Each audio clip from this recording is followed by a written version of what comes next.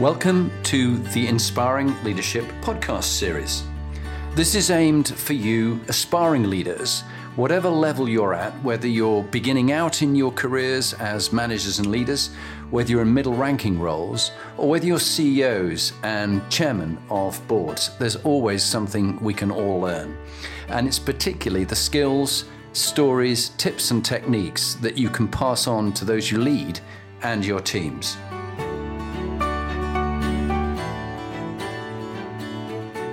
Hello, I'm Jonathan Bowman-Perks, and welcome back to my favorite time of the week. And I am delighted to have a dear friend and a very respected, inspiring leader, Deanna Oppenheimer.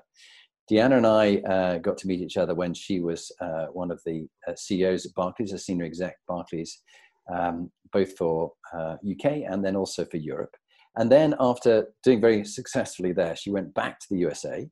And she set up two businesses, a for-profit business called Cameo Works and a not-for-profit business called Board Ready, which is very exciting, and its moment has come. As well as that, she's never has a dull life. She's also has a portfolio career of non-executive directorships and chairmanships that she's helping a number of top companies that you'd all know and respect. So, Deanna, welcome. Great to have you on the series.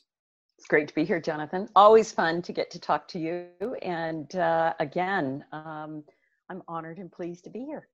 Well, thank you very much indeed. So let's go into talk about inspiring leadership. It's something that you and I have chatted about a lot over the years. And what does it mean to you, inspiring leadership? And who are a couple of people, real life examples of people you know at different levels who you found inspiring and the qualities that they've displayed?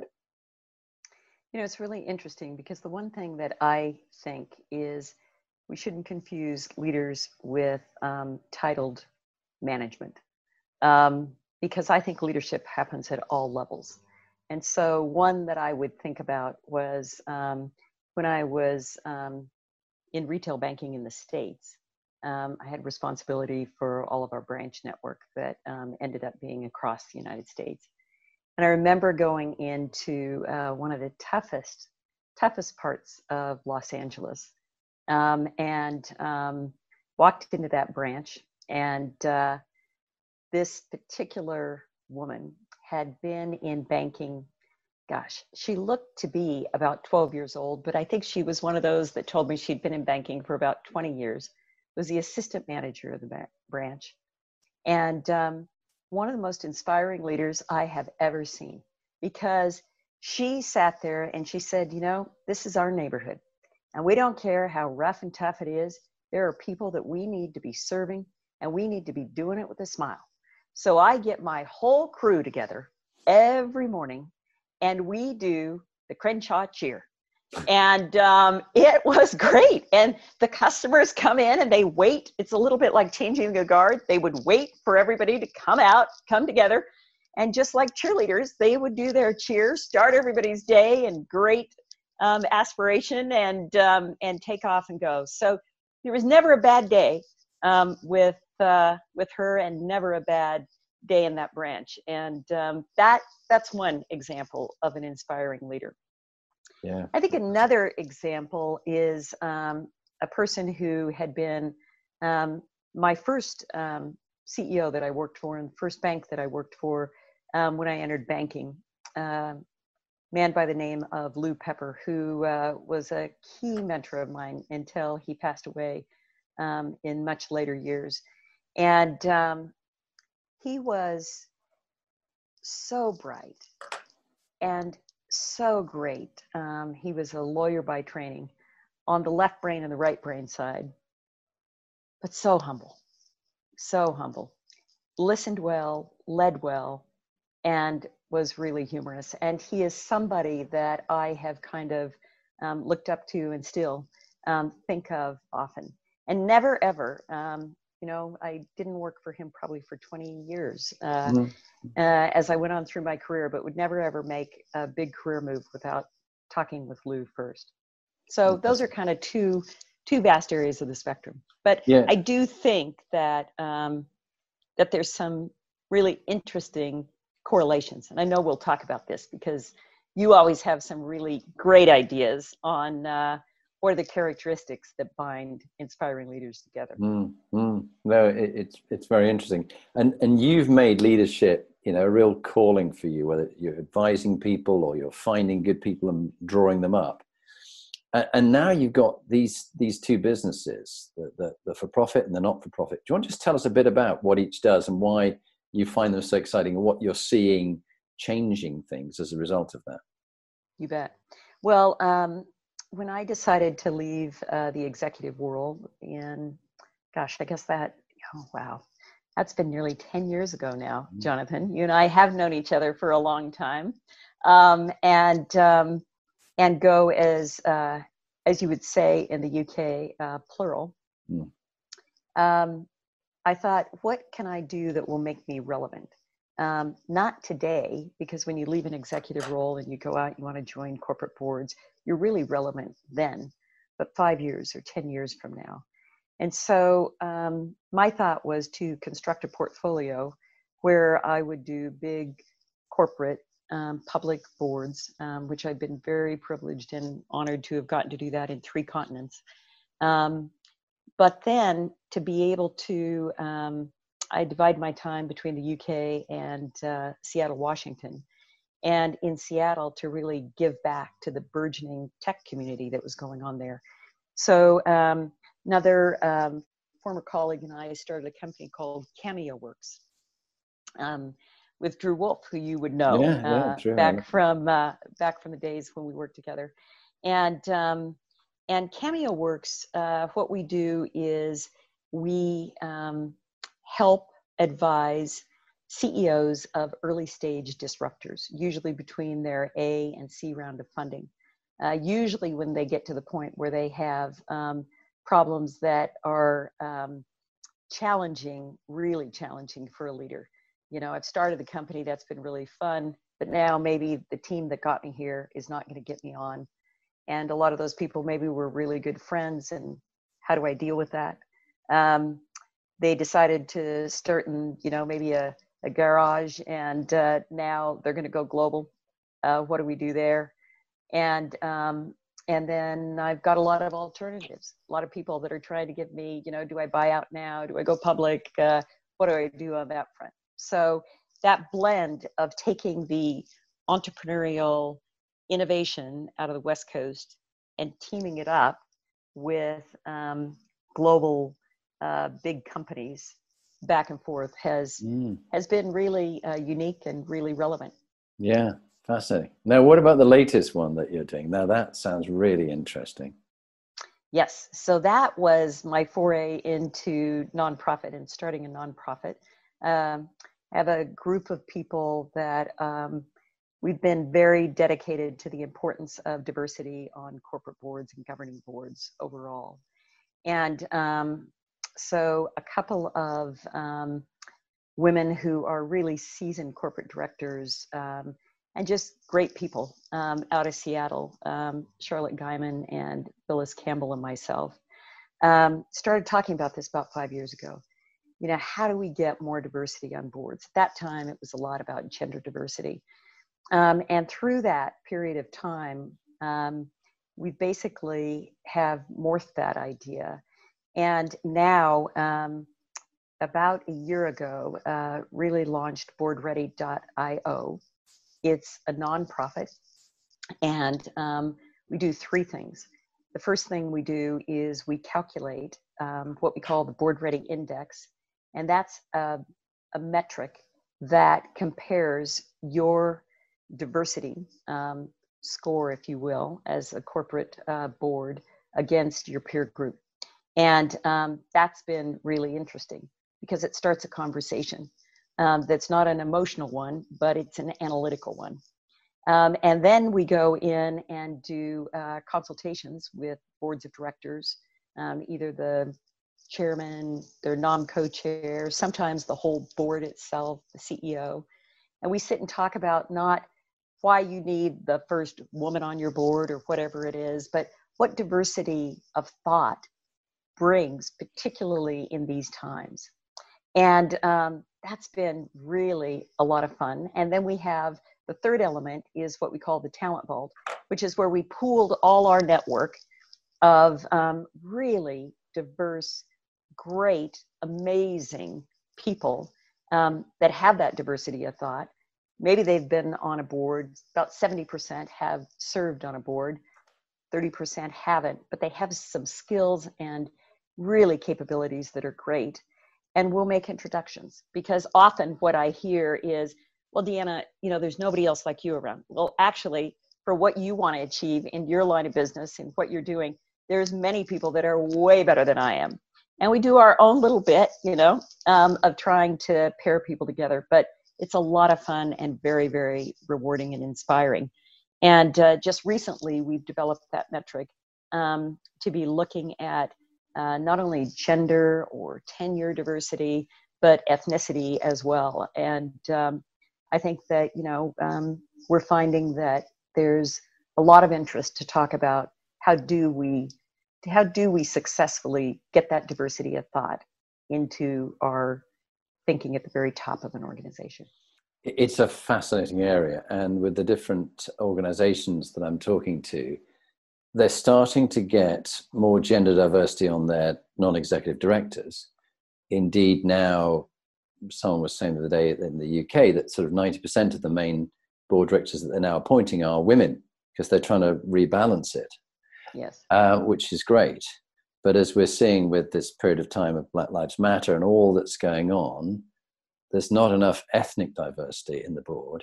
So funny enough, what I'm seeing is the thing that's changing first is actually the main board of an organization is getting more balance, but actually the organization itself is bringing up diversity, maybe lower down gender diversity, but then there's this blockage for them to go, if it's scientists or academia or whatever, no, not academia so much, but scientists or technical areas, software designers, things like that. Not enough diversity of either ethnicity or sexual orientation or gender at all. What's your own view? My view is that, it's really interesting, because I think diversity means you need a balance of whatever is not predominantly represented. So I would say the same thing. If there was a board, which there is not, but if there was a board of all women, you would need male diversity. If there was a board of all older people, you need younger people. Mm. And clearly ethnicity is not well represented, and we need to keep doing that. Now, what you're talking about is really important, and that's building the pipeline. Mm. Because there is a real need to have people throughout the organization who's had that business experience to be able to be really key sounding boards and guiding and governance at the top.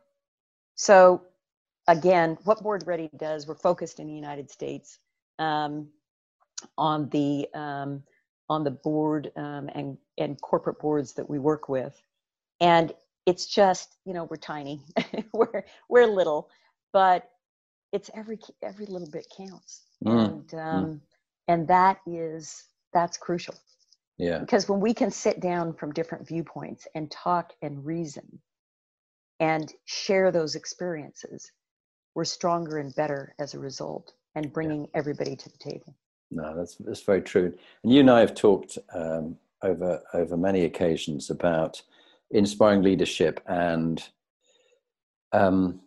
three things: courage to ask for feedback and to be prepared to learn and stretch yourself; humility to admit when you got it wrong or you don't know, because when you say you don't know, it allows your team to say they don't know, and it allows someone more junior to say, I know, I do know. All right, bring your idea. What do you think? Tell me what you think. And also vulnerability. You're prepared to be admit when you've made a mistake and say sorry and that kind of stuff. Thinking back in your own career, any stages, what about you? Because you have a great confidence, but you also have a humility, a lovely mix of the two. What about a story about when you got it badly wrong as a leader, but what it taught you to be a better leader afterwards? Because one of the reasons you're on here is various people I know all say, yeah, Deanna's got to be on the Inspiring Leadership series. She really is. an inspiring leader. It's not because you said so. I wouldn't have you on for that reason. It's because others say you are. So what was your story when you got it wrong and what you learned from it? Well, I think that it's interesting because there's so many times that you get it wrong. You either get it wrong on timing, and you get it wrong on, choices that you've made along the way. But I think that the trick is when you do that to learn and apply. And I guess that the story that I would have always, everything for me in leadership that's so important are people. And I think early on in my career, I probably was not as direct on managing performance challenges with some of the people that worked with me than I might have been. And I remember one time, I was probably a mid-level manager, and I finally sat there and I thought, I've just got to have a tough conversation. And sat down with this individual. I said, it just isn't working. I mean, you're not seeming to be engaged. You're making mistakes. You're making errors. We've gone through different things. We tried coaching and those types of things. And at the end of the day, after we went through that very direct and empathetic conversation, you discovered that he didn't even want to be there. Yeah. He hated the job. Yeah. And never saw it as a fit. But the fact that we had that real conversation and should have had it probably, that was my mistake, should have had it probably 6 months or a year earlier. That's it. So what I took away and learned from that is you've got to be really honest, and you have to be really direct, but in a very empathetic kind of way. A boss of mine, again, who I admired a lot, he always used to say, we all talk about hiring to the brand, but sometimes there comes a time where you have to let people go and you need to fire to the brand. Mm. And back when I was in corporate America, we never did that well at all. You'd wine and dine everybody to get them in the organization. And then it was kind of like, here's a quick letter and you're out today, and really terrible. So I do think that is, that's when I probably always got it wrong. It was always about kind of a wrong call on people. The great thing about that now, having had a lot of years and experience with it, and now being in more of an advisory role, is you can help identify that in others and kind of help challenge thinking on that path. Yeah, it's a good point you make about hiring and firing to the brand. One of the bosses I once had said, John, my job as the leader is to find good talent, bring them in, develop them, help them soar like eagles, not have them like turkeys kept in a barn with a spotlight on them, and then help them leave and find their happiness elsewhere if there's not a good fit. And often they're greatly relieved when you have that conversation you mentioned. But look, it's just not working. And if you're not embarrassed by your performance, I'm embarrassed for you. What are you going to do about it? It's your life. And they go, do you know what? Yeah, I'm not happy, and it's not me. So look, let's help you find it. It's somewhere else. And but people do leave it too long, and they don't want to have that. They want to be popular rather than respected, and they don't want to have that awkward conversation. But there's one thing I will always remember for you, going to about the third farewell for you. And someone said to me, she's the only executive we've had for many years who actually, we've had all these farewells. Most of them get fired and just leave the organization. No one sees them again. They're just like, they're there 1 minute and then they've gone. They're like, you haven't even seen them take their box out of the building. And you had a number of farewells and you left on such good terms. And that's rare. But actually, I made light of it, but it actually brings out the point. It's really important that you help people leave the organization with a good feeling the way they came into it. Even if it hasn't worked out, help them leave and find somewhere that's much better for them, and help them leave with dignity and with grace rather than just a shameful firing, and then they have to try and explain on their CV what happened and begin to make up a whole story around the reason that they decided that it wasn't for me. No, it wasn't. They got fired. But sometimes it's not the right thing. Well, and I have to hesitate to say, or I have to hasten to say that I did retire, Jonathan. I didn't get fired, but I think that you chose. But to. I do think that that is that's really true. And now look at where we are. We are in the midst of the biggest upheaval, certainly of this generation, and in your lifetime and mine, as a result of the pandemic. And what does that mean? Again, one of my views, and I can't say I made this up, I shamelessly copying it, but there's going to be millions of people without jobs and millions of jobs without people. So we really need now to be looking at what are the opportunities that are going to be out there, and how can you position yourself and be brave. And it's one of your points that you said, courage, to go for those opportunities. I had the privilege this year of being kind of a business in residence at the University of Washington at their Foster School of Business. And it was really interesting because, for a while, they had invited both my husband and I to do this. And for a while, we were there and, seeing classrooms and on campus and everything. And then, of course, the pandemic hit. So we've been doing everything virtually, and having the opportunity to talk to a lot of upcoming students. And it is a scary time to be taking your college degree and going out in the world. But it also, if you stay focused on the things that you can control, you can make a difference on, and keep your eyes open for the opportunities that present themselves, it can be one of the best times to go out. And so I'm just a big believer that, and it's so hard to do. I can give this advice, and this is another one where I always go wrong when I say, stay focused on what you can achieve and what you can do, and don't let everything else worry you. Well, I get caught up in those other things as much as anybody does. But that's why we need people like you to coach and inspire us and help mentor us to keep on that track. Well, it's very kind of you. And you reminded me with the American theme of years ago, there was a lovely man called Earl Nightingale. You remember, he was a newsreader in the States, and he did a lot of the early motivational books and stories. The Strangest Secret, I think, was one he had. But he said during the last depression, and I think this is of the size of the Great Depression of 1929, am I not right, with the number of unemployed? And he said, many people were going, just anything, give me a job, just give me, I just want some money, some work, just give me, I'll do anything.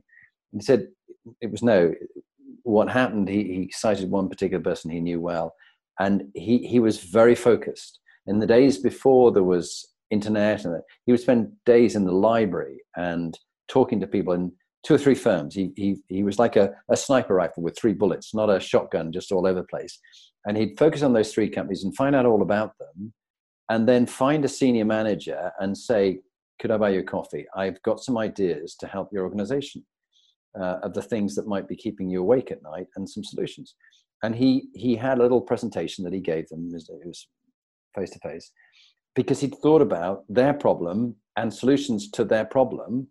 And he'd become an answer to the problem rather than just someone who wanted a job.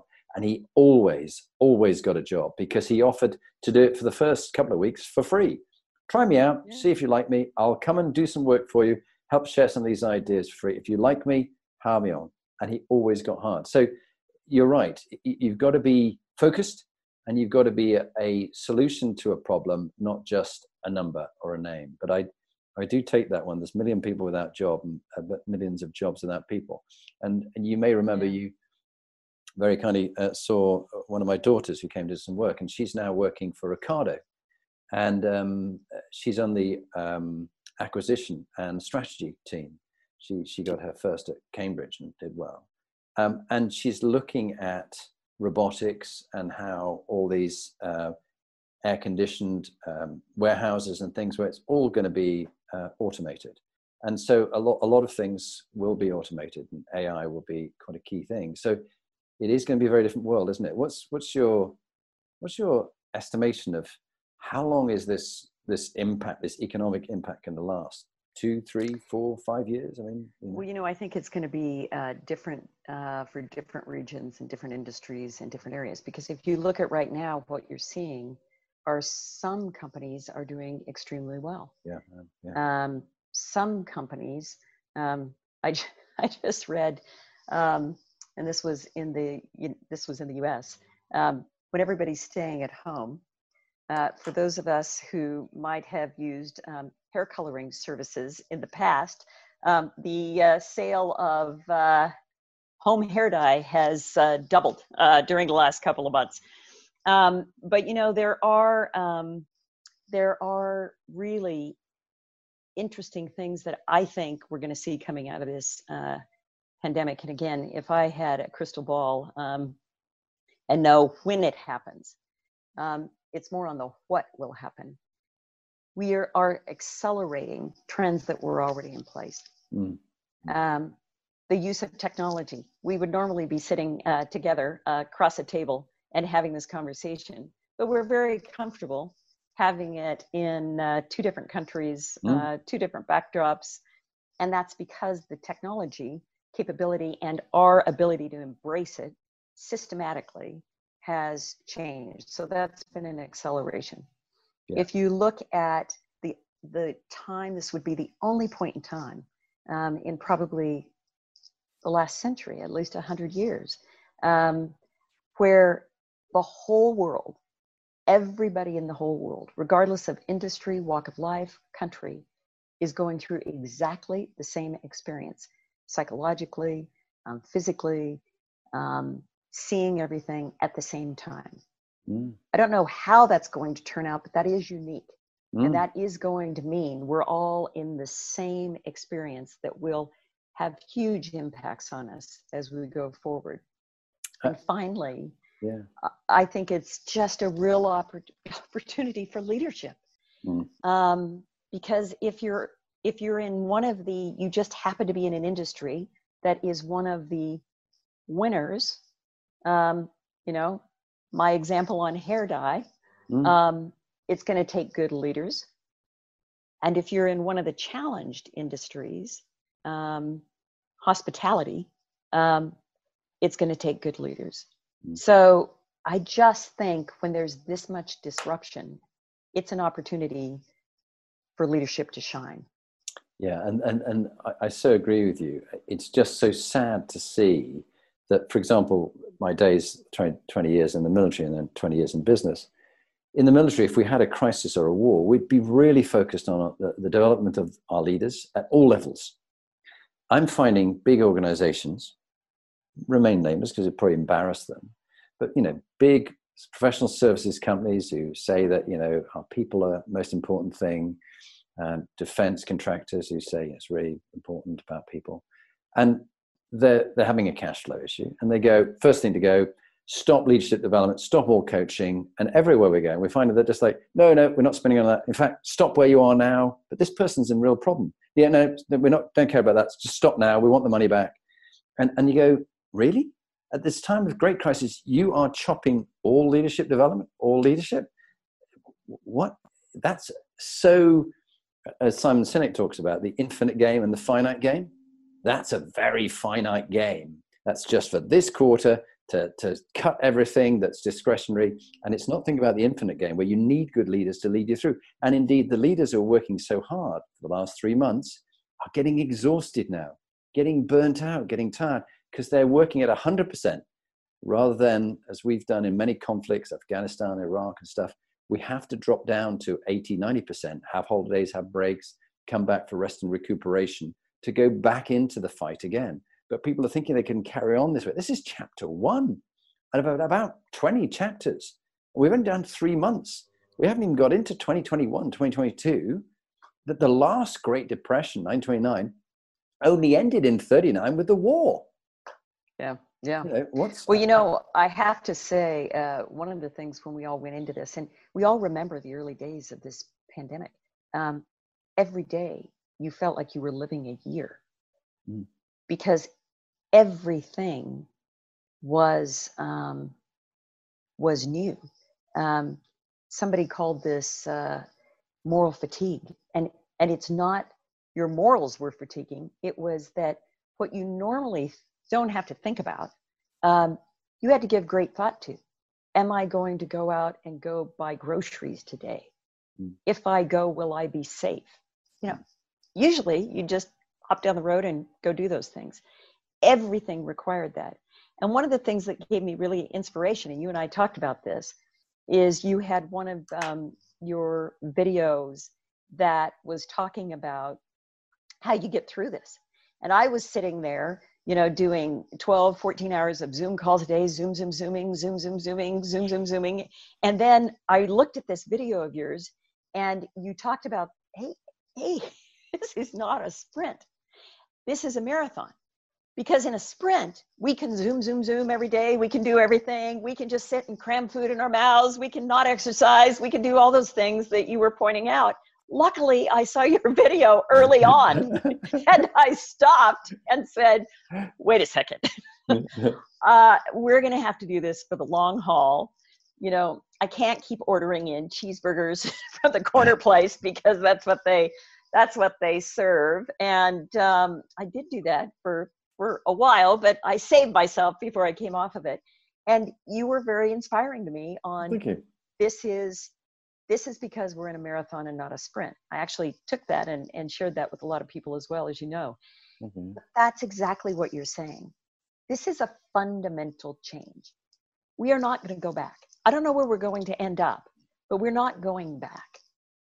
And when that happens, you have to be one at your best. And it goes back to that point, how are you at your best? Well, you have courage. Yeah. Your points. You're humble. You are focused on what you can do. And one of the silver linings coming out of this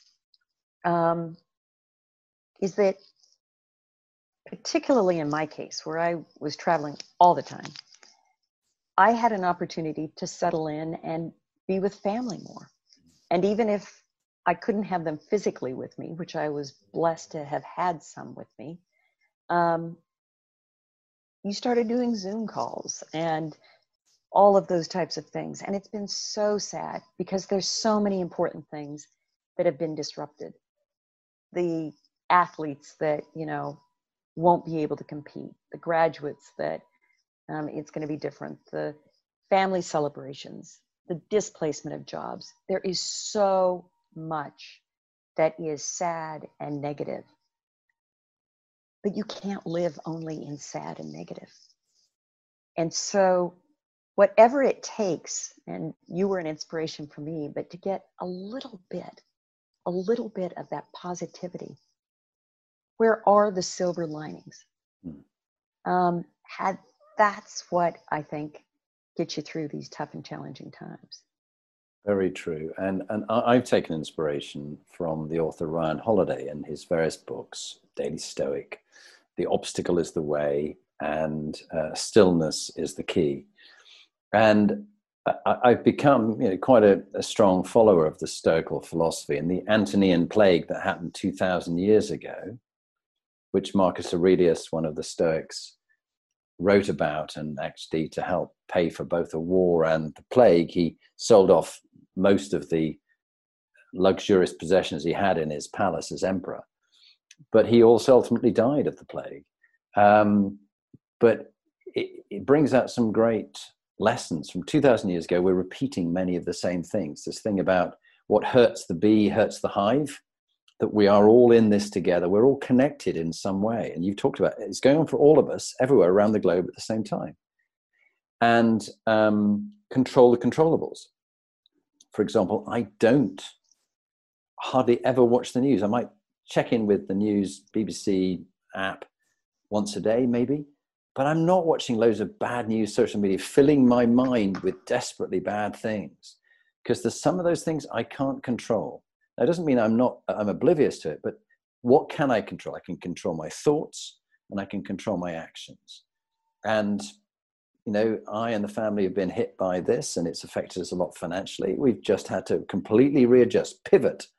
And there's this thing about tempo, moving at speed in one direction. You have to suddenly change and move at speed at another direction without losing momentum, and just innovate and be creative. And I'm doing a lot more of podcasts and things like this and whatever it might be. And we're helping a lot with the charity, which has gone virtual rather than meeting and helping vulnerable girls in person. Lee's now doing it all by the internet, working with the Home Office.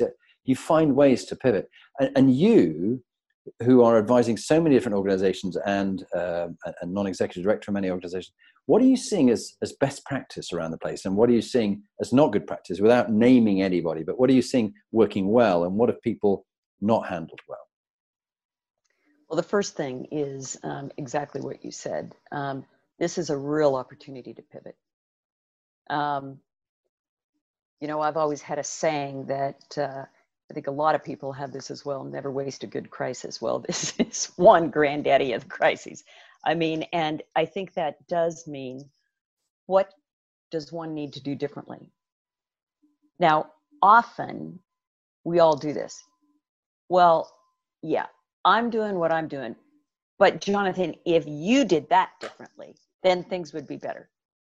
And what I'm saying is that this is not what I need you to do differently. It's what will I do differently? What will I change? How will I look at what I'm trying to see here? And that's when basically I went from, you know, a big corporation to start Cameo Works and start Board Ready. That's the ultimate pivot. I mean, when you're starting a for-profit advisory firm, we pivoted all the time because you looked very quickly and assessed, is this working? Is this not? Let's try the next thing. Let's see. And to your point about why you have to stay in your best mind space that you can be in, because that's when you have the capability to change, to pivot, to recognize and go forward. So the first thing that I would say is that when you see leaders, when I'm seeing leaders that they're working, they're very quickly assessing, very honestly, and they could use that both from their own view, as well as the people they trust throughout the organization, as well as outside advice and counsel that's coming in, but they are in a space of receiving feedback. Because if you can't receive feedback, you won't change. So that is one thing that you start to see. The second thing is to really assess what's the core that makes a big difference. You know, on some of the boards that I've been on, everybody had to literally, there was a great point made by one of the companies that I advise and work with, and there the chief information officer said, you know, we've been trying to get people working from home and getting the systems and everything set for 3 years. We did it now in 2 weeks. So what does that mean? You're prioritizing. It's like being in a crisis and crisis management. You're taking the things that really matter. You're letting go of the things that don't. And you're focusing the team on the vital few and not the trivial many. So that's the second thing. Now, the third thing, we haven't seen how this has come out yet. But the third thing will be, what a shame if we all try and say, now we can go back. And we lose that advancement. We lose the innovation that we brought forth. So that we can't see yet. But as a heads up for those watching your podcast, which you have a lot more people doing this every day, I understand. Look for that. Look for never saying, can you go back? You know, I learned this when my first bank that I worked for in the US, we went through a dramatic growth phase from where we were bank number 4,323. And we ended up over a period of, about a decade and a half of getting up to one of the top 5 banks in the country. And in the US, that's a big achievement. And I remember when we kept going through that, people would go, okay, we're just working so hard. We're doing so many acquisitions. We're doing so many integrations. When does it stop and when do we go back? I said, well, it may stop, but we're not going back. We're going to a new way forward. Now we're holding, hopefully, all the things that made us great through that. But we honor the past, but we don't want to return to it. That's very sage words. And another lovely quote someone gave me is that tomorrow is not a slower day. That we think, oh, I'm working at this incredible pace, but tomorrow it'll be easier. No, tomorrow would be like the same pace. In fact, there was one scientist who said, this is the slowest it will ever be today. This is the slowest it'll ever be. It'll never be this slow. You're what? But it's going so fast. It'll never be this slow again. Yeah. And so this is where you've got to be brutally selective in what you say no to and what you say yes to. And in our own lives and our personal lives, I'm still left. Marguerite, who lives with Lee and myself, has got Alzheimer's, and she's in quite a middle stage. It's a tough time. She's also got lots of morbidity. So if she got the virus, she would die. So we have to be very careful not to go out. We get the deliveries in and things like that. And to really keep ourselves fit and do the training things and go inside, but just really minimize, even when we see friends of ours outside that, 3 meters away and we're over here and they're over there and we've got a glass of wine and they've got a glass of we can have a chat, that's fine. But we really try and play it as sensibly as we can. But this new way forward, you have to pace yourself and do things very differently. But the biggest thing is what you let go of in order to focus on what matters. And mentioning Marguerite, she unfortunately had cancer, which she's in remission from at the moment, about 2 years ago. And it was a hellish time. I was in the oncology department sitting and talking to 3 people, an 18-year-old boy, a 41-year-old woman, and a 65-year-old man. And they all had months to live. They all knew they were going to die. And I said, what message would you give me for other people who are learning from this? What really matters in life as you come towards this crucial stage? They all said relationships. It's like, it's not, the in tray the email box will always be full. All that stuff, that doesn't matter. Making lots of money, he said, I had a Rolls Royce, I lost it. I had a business, I lost it. That's not what matters in my fun. It's the relationships with the nearest and dearest and your good friends. And so have a job, have work that is worthwhile. I will work as long as I can. I'll probably have to work into later life because, just to make sure everybody's okay. But do work that is worthwhile. And like the diagram behind us, he said, trying to point to the right diagram, the moral quotient, what will you do and what won't you do? Your legacy, what are you going to leave things better than you found it? And PQ, what gives your life meaning and purpose? And then health and well-being and your brand and your resilience, your decision-making and your emotional intelligence. Those are all key elements that make inspiring leaders. So just some thoughts from me. Deanna, what sort of comes up for you? Well, I think it's interesting when you talk about that, of what you're going to let go of and prioritize. And again, that's another thing that I never got right. As my husband says, I failed retirement like 3 times because I would always say, oh, that sounds interesting. That sounds interesting. But sometimes it's not irreparable. If you do let go of something, you can go back to it. And one of the things that I'll talk about right now is another nonprofit that I've been really involved with. This particular one happens to be in Seattle as well. It's called PATH. PATH is one of the leading global health charities in the world, and does amazing things.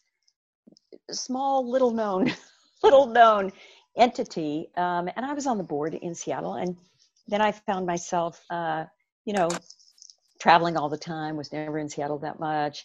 So I basically said, I'm going to have to leave the board and go on. In that essence of letting something go and prioritizing on some of these other things, I was starting Board Ready at the time. Well, then the pandemic hits. There is no better organization to help be a part of not only finding the vaccine or accelerating that, but again, being able to help ensure that we have global health security coming out of it. And so I went back, they had a change of CEO, and I went to the CEO, I said on a Zoom call, I said, can I come back? And can I be of help? And would that be something that's going on? And we're in the process of doing that, and we'll see. But it's because the times changed around me. Path didn't change, I didn't change, but the times changed that made that reassociation then really, really important.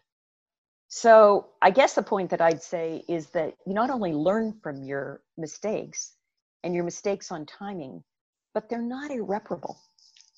If you lost that job, it's not irreparable to be able to say, okay, maybe my timing wasn't right, maybe everything happened, but you do have to keep forging along, I think, and understanding really well what you bring to a situation and finding those situations like your friend did to step in and be able to do that and make that match. Yeah. And how you keep up a massive amount of energy, all these different things you're doing, you're in different countries. I mean, you can't move to different countries, but you would spend your time going back and forth between the UK and America and elsewhere. What have you done with your health and well-being because you've worked hard on this over the years. It's been, you've got a really good focus on this to keep yourself vibrant and energized so you can give energy to family, your husband, all these friends you have, and many different organizations. How have you managed it with your health and well-being? What tips would you pass on to others? Well, I think a couple of things come to mind. The first thing is I have now, my husband and I have 2 adult children who are great. But I remember when we had young children, the one thing that keeps that humility for you is basically young children who are never impressed by what you're doing. Somebody asked my son once, and he was probably, I don't know, he was probably 6 or 7 at the time, said, "Hey, what does your mom do at that bank?" And she goes, I don't know. Best I can figure out, she just kind of sits in meetings and eats cookies all day. So I think that is, I think that's kind of interesting. But the great thing about having kids now is they keep you young because you want to be out doing things with them. And it's not like back in the days when you could just jump in and go water ski or go do something. You have to stay a little fit to do that. I'm a brand new grandmother, and that's exciting. Looking at that new generation coming in. So I think that's brilliant. And I do think trying to figure out where you get this natural energy from. And in my case, that's why both Cameo Works and Board Ready, as well as the board work that I do, but it lets you interact with really dynamic, up and coming, next generation people that I have so much confidence in are going to lead us really well. And that's what gives me energy. Now, I wished I had the discipline you had of always eating right. But I don't quite do that, but at least I don't get too out of line too much of the time, but that's probably my downfall, French fries. Yeah, no, Chips. I do know when I had a little bit too much wine or a bit too much food or come off the barrel and have the chocolates and things like that. I notice it almost instantly. But I think the good thing about the pandemic, if you can be somewhere where there's some space, or even I train in the house or whatever, is every day, apart from a day's rest, I do some kind of exercise. And it's a lovely way of Lee and I starting the day by doing exercise together and ending the day with a sort of sunset walk where you just catch up with each other, having been on, on meetings all day and things like that. Conscious we're coming to the end of our time, but just the last couple of things. A low point in what you learned from it in your life or your career, and then a couple of high points, and then we'll perhaps leave us with a couple of top tips. That would be great. Yeah. And the book. Well, I think, the book at the end. Oh yes, the book. I think that probably the low points are interesting. I remember at one point, and the company shall remain nameless, but as often happens in corporations, they reorganize. And in this particular situation, I was in a situation where in a course of a year, I had 4 different bosses. I was in the same job, but people were reorganizing and moving in and out. And the last one was really, I think, one of those, kind of corporate psychopaths that you talk about. Really, really a challenge. And I guess that's really hard to deal with emotionally. But I think that what I learned from that was how not to tie your entire emotional well-being in how somebody behaves, because you have the opportunity in how you react. And compartmentalization, I really focused on how can you compartmentalize your life and the amount of emotion and turmoil that you're going to give to that. Yeah. And I think everybody has a bad boss sometime in their life. Yeah. And so that's always a key point to learn. And I think that the challenge that one has when you go through that, you get into the point where it's very dangerous, where you go, well, I know it's all about me. What am I doing? And you lose your confidence. You lose your self-confidence. You erode that. It's abuse. You're suffering that, abuse. You're starting to blame yourself. And that is always a challenge, because it's not about you. Yeah. And it is not about, if it worked for somebody else 2 months before and it works again after, it's not that we can all learn, but I think you can't overly beat yourself up. So that was probably one of the low professional points that I had. Yeah. And what about a high point? I think a high point is it's always about the people. When I started Cameo Works, I've never marketed it. I've never done anything like that. And the bulk of clients have been people who at some point worked for me somewhere in an organization, entry level or whatever, and remembered that and came and said, you were inspiring to us. You gave us good advice and counsel. Could we hire you now as a client? And that's a real plus. On the personal kind of family and professional front, as you know, I've introduced you to my nephew, Matt Oppenheimer, who is the CEO of Remitly. That's an incredible success story of a startup of now a global digital remittance business that actually, we talked about when he was envisioning it from the very beginning in our living room in London. And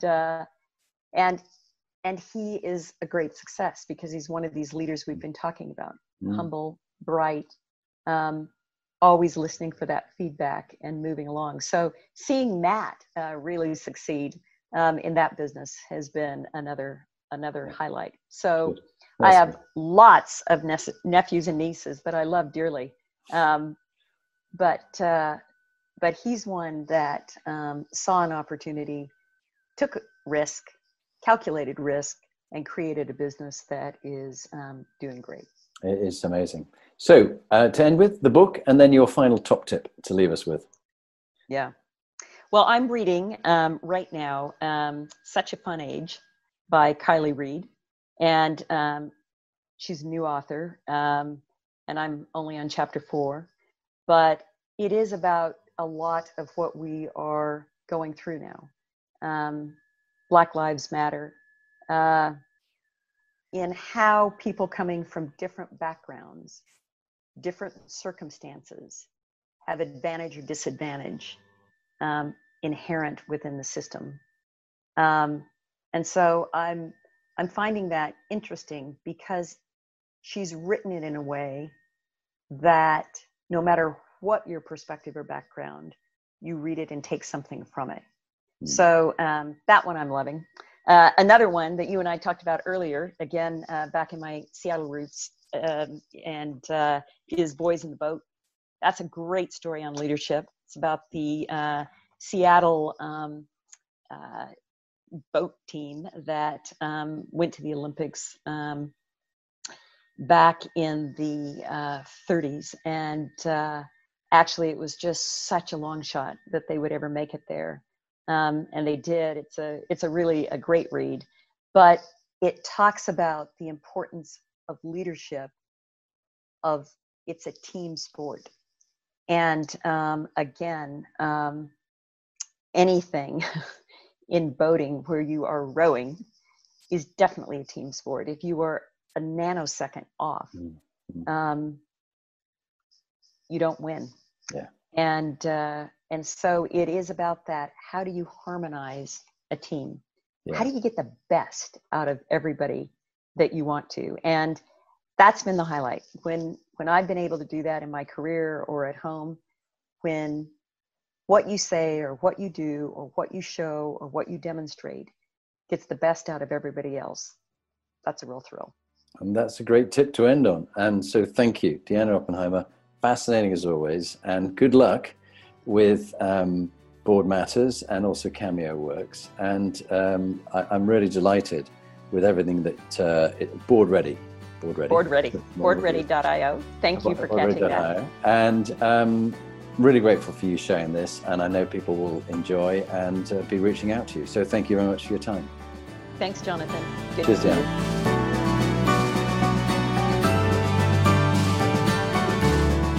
So now you've heard from one of the inspiring leaders that I've interviewed. What are you going to do next? If you want to get some more free material, go to my website, jonathanperks.com, or follow me on LinkedIn, Jonathan Bowman Perks. And there you can get access to my books, Inspiring Leadership and Top Tips for Inspiring Leaders. But if you want to actually do something about being a leader and constantly improving your game, raising your performance, get in touch with me about coaching you or one of your team that you want to raise the game for them. It's got to be people who want to be good to great, not people who you're trying to fire.